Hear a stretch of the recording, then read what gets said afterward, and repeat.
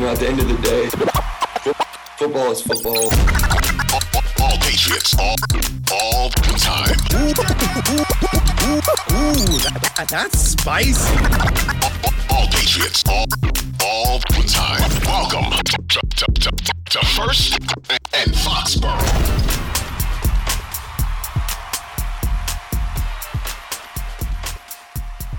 What is going on, Foxborough football fans? It's Kyrie Thompson once again bringing you another episode of First and Foxborough. Make sure, before we get started, you know what to do.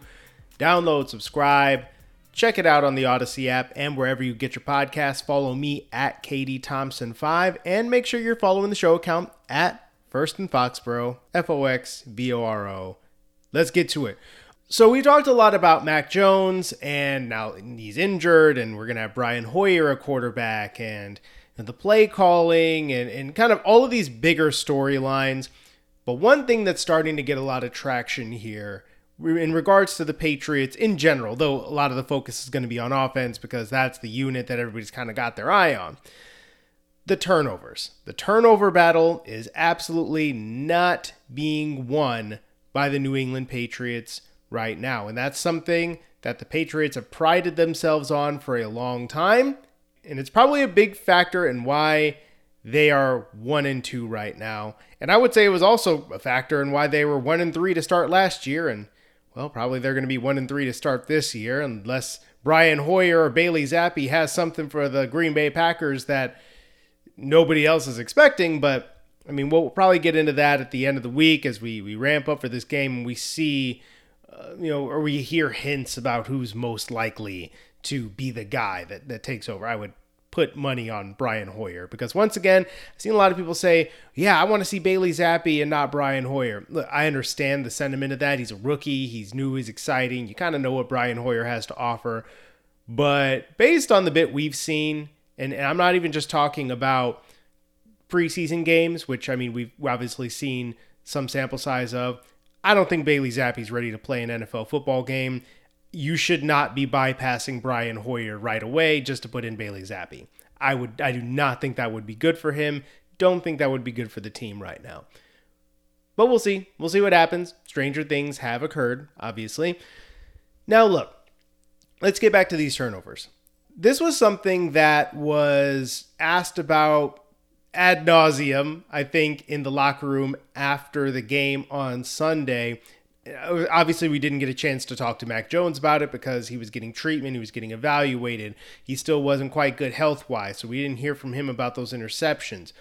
But we did get a chance to hear from Nelson Agholor, who was pretty upset with himself for the fumble that he had in the fourth quarter of that game. Here, take a listen to a little bit of this.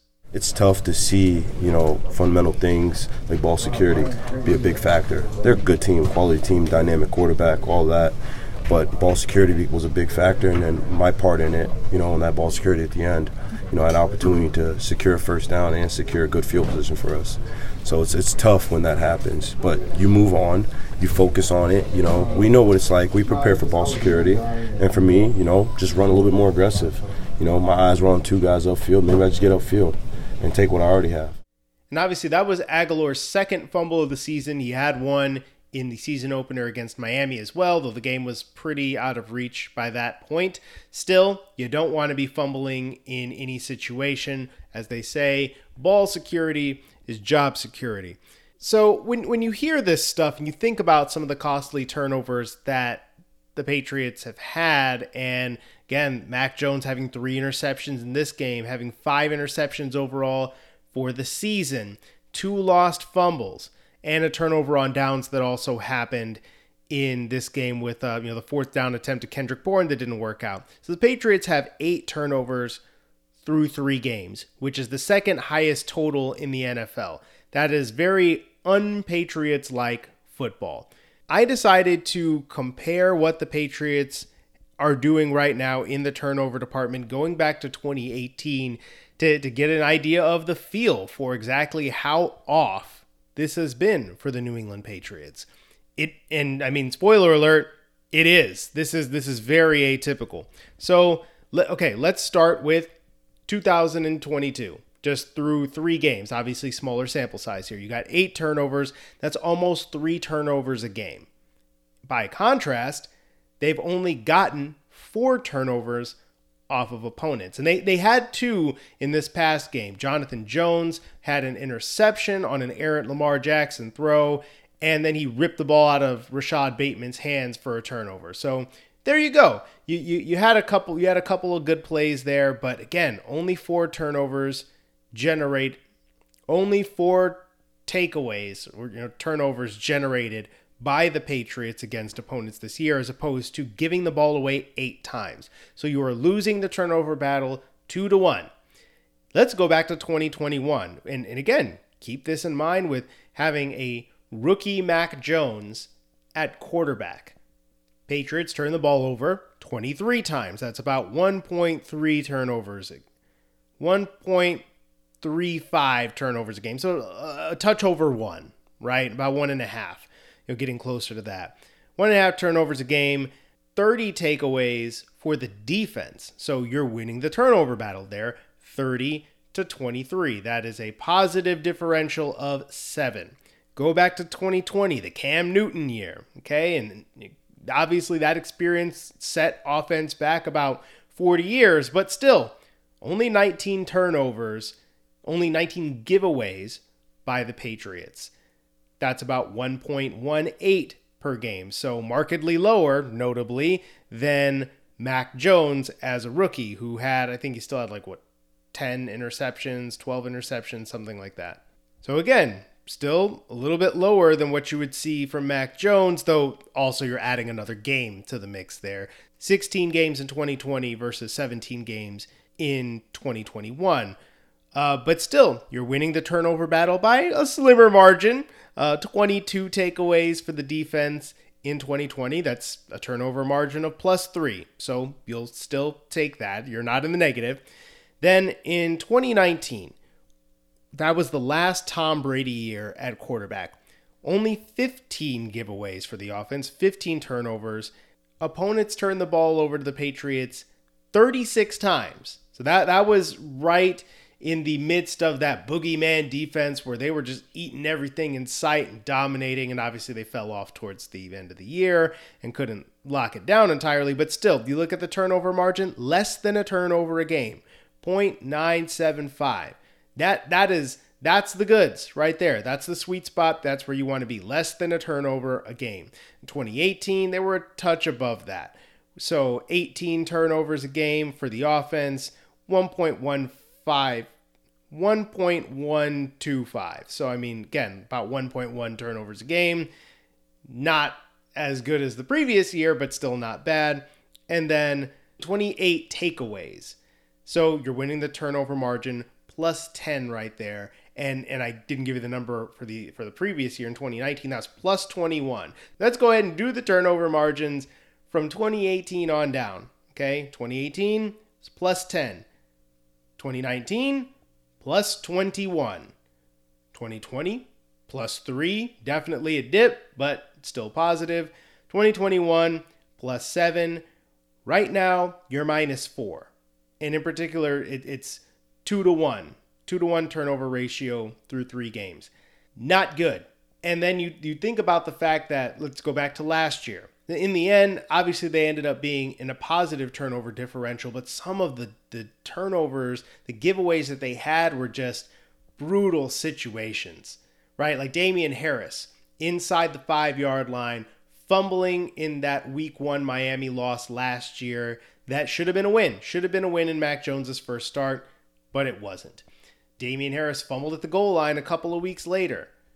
And fast forward to this year, mention the Nelson Aguilar play where they're right in this game. They still have a chance to win and go down. The offense is moving the football. It was in the midst of an explosive play by Nelson Aguilar, and Aguilar gets caught from behind, ball gets punched out, and it gets recovered by the Ravens, who are, again, not a good defense. They're not a good defense. Okay, they gave up the Patriots' best offensive game of the season. Explosive plays all over the place in the passing game for Mac Jones and Devontae Parker. Okay, the Patriots absolutely could have won this football game, but they did not. in part because they are not taking care of the football. And that's something, look, some of that you can put on coaching, okay? Some of that you can put on coaching. In particular, at least one of those turnovers, the Kendrick Bourne play, where I brought this up in a previous episode when I was talking about the instant reaction to the game, that is on coaching because that play design is bad. Okay, so the New England Patriots are, at least going into week 3, they were last in the league, dead last at players in motion at the snap. And then what do you do on 4th and 3? You have Kendrick Bourne do a return motion and you have him still in motion at the snap. It's a dead giveaway they're going to throw him the football because you never have players in motion at the snap. And almost every time you do, they're a target on the play.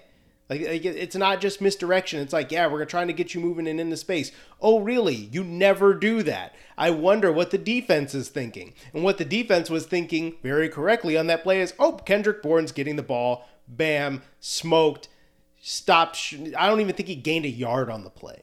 Okay?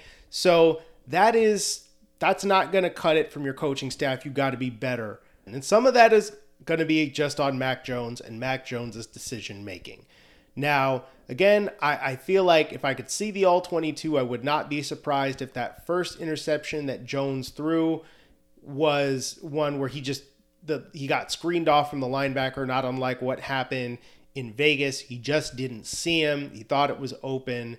But Mac Jones, I mean, the throw's on him. Okay, he thought it was open. It wasn't.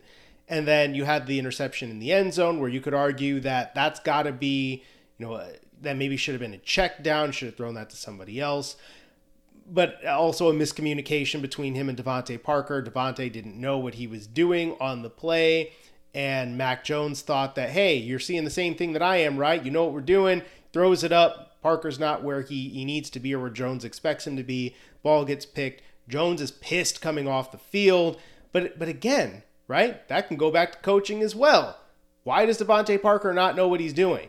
Okay, y'all need to be on the same page with this. And you could say it's on, Parker as well, but come on, man. You got to execute better than this. You got to be more prepared. But I think just broadly, yeah, you can contribute 5 of those turnovers in some form or fashion to Mac Jones's decision making, or at least 4 of them. I mean, the garbage time interception that he threw at the end of this past game, I mean, whatever. At this point, who cares? You're losing. You're down by 2 scores at the end of the game. You're just trying to make a play. You throw it down the field to Kendrick Bourne. You missed him. So be it. But so at least 4 of those takeaways, or so at least 4 of those giveaways are, I mean, you're wondering, what is Mac Jones thinking here? Is he making the wrong decision? Okay? So it's not just on the coaches. It's not just on the players. It is a systemic problem. Okay, this offense, and they can't afford to do that now. Not that they could afford to do it before, but they really can't afford to turn the ball over now because Mac Jones is not here and you're playing backup quarterbacks. So, look, running backs, you got to cover this football up. Can't afford to cough it up because you're going to be carrying it a lot. You're going to be toting that rock plenty. I mean, maybe even more than what they were doing with Mac Jones as they try to protect their backup quarterbacks. Brian Hoyer, you're hoping that he has his experience in this offense and him getting a full week of prep here instead of having to jump in at the end of a game where it's like garbage time or your quarterback's getting benched or what have you. Okay. So you're hoping that with some time to prepare to get this start, that Brian Hoyer's experience is going to help you out here and that he will play, passable football. It's really all you're really hoping for at this point from him. Play passable football, complementary football, keep the chains moving, make the right decisions, get your team into the right play, and then, hey, maybe your guys will help you out here. So that, I think, is the optimistic way of looking at this. Brian Hoyer is also a backup for a reason.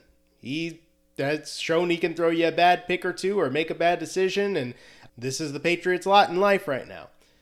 Bottom line is they can control, in so many ways, they can control their ability to protect the football. Every once in a while, yeah, a defender might make an amazing play and, just puts his head in the right spot, knocks the football out, and maybe you didn't see him come in, you tried to protect it, and you just whatever. It happens. Sometimes it's gonna happen. Okay, fumbles, tip balls, whatever. Okay, but you can control plenty of this, and the Patriots are going to need to going forward because they have no margin for error now. Okay, they didn't have that much margin for error before when Mac Jones was at quarterback. Now they really don't. They might not be able to play significantly better than what they're doing right now, just in terms of skill level, because Tom Brady's not walking through that door. Neither's Randy Moss, Julian Edelman, none of that. But you can control the turnovers, okay? And your ability to keep the ball in your hands and away from Aaron Rodgers this coming week. And a team that, not very good necessarily, but the Chicago Bears showed you that a ball control kind of offense can limit what Aaron Rodgers can do to you if you're able to run the ball and control the clock. And you can believe the Patriots are going to try to do that. It's just setting up perfectly for old school kind of Patriots football. Okay, it's probably going to be just like that. And when you are playing a game like that against a quarterback who is this good, who if he gets the ball, he will hurt you at some point. It is going to happen. You cannot avoid it. Don't give them any more chances than they could already have. Hold on to the football. Don't throw it wantonly to Green Bay Packers defenders. Don't call stupid plays on fourth down. Do better. Okay, there we go. That's rant for Tuesday morning. I had promised you guys that I was going to be talking to Deontay Lee of The Athletic today. That probably won't happen. We got to work out some scheduling things, but it is coming. It will happen this week. We will get it together. When it happens, it's going to be awesome. Keep tuning in. I'm Kyrie Thompson with First and Foxborough. Make sure you are downloading, subscribing, listening, streaming on the free Odyssey app and wherever you get your podcasts.